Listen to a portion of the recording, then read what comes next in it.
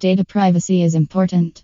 Patients and the public are demanding more transparency in clinical research. In response, regulatory authorities, including the European Medicines Agency (EMA), the US Food and Drug Administration (FDA), and Health Canada (HC), require clinical trial sponsors to make clinical trial documents publicly available.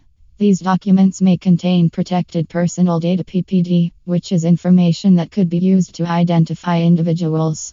Commercially confidential information (CCI) may also be present in these documents. Clinical study sponsors must anonymize PPD and CCI to reduce the risk of participant identification and protect CCI. They must achieve this without reducing the scientific utility or value of the documents. Crystallis services in support of UCTR 536/2014. Crystallis services in support of EMA Policy 0070 and Health Canada Policy on the Public Release of Clinical Information (PRCI).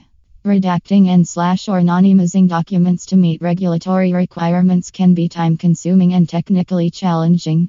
Many sponsors outsource this to specialized vendors.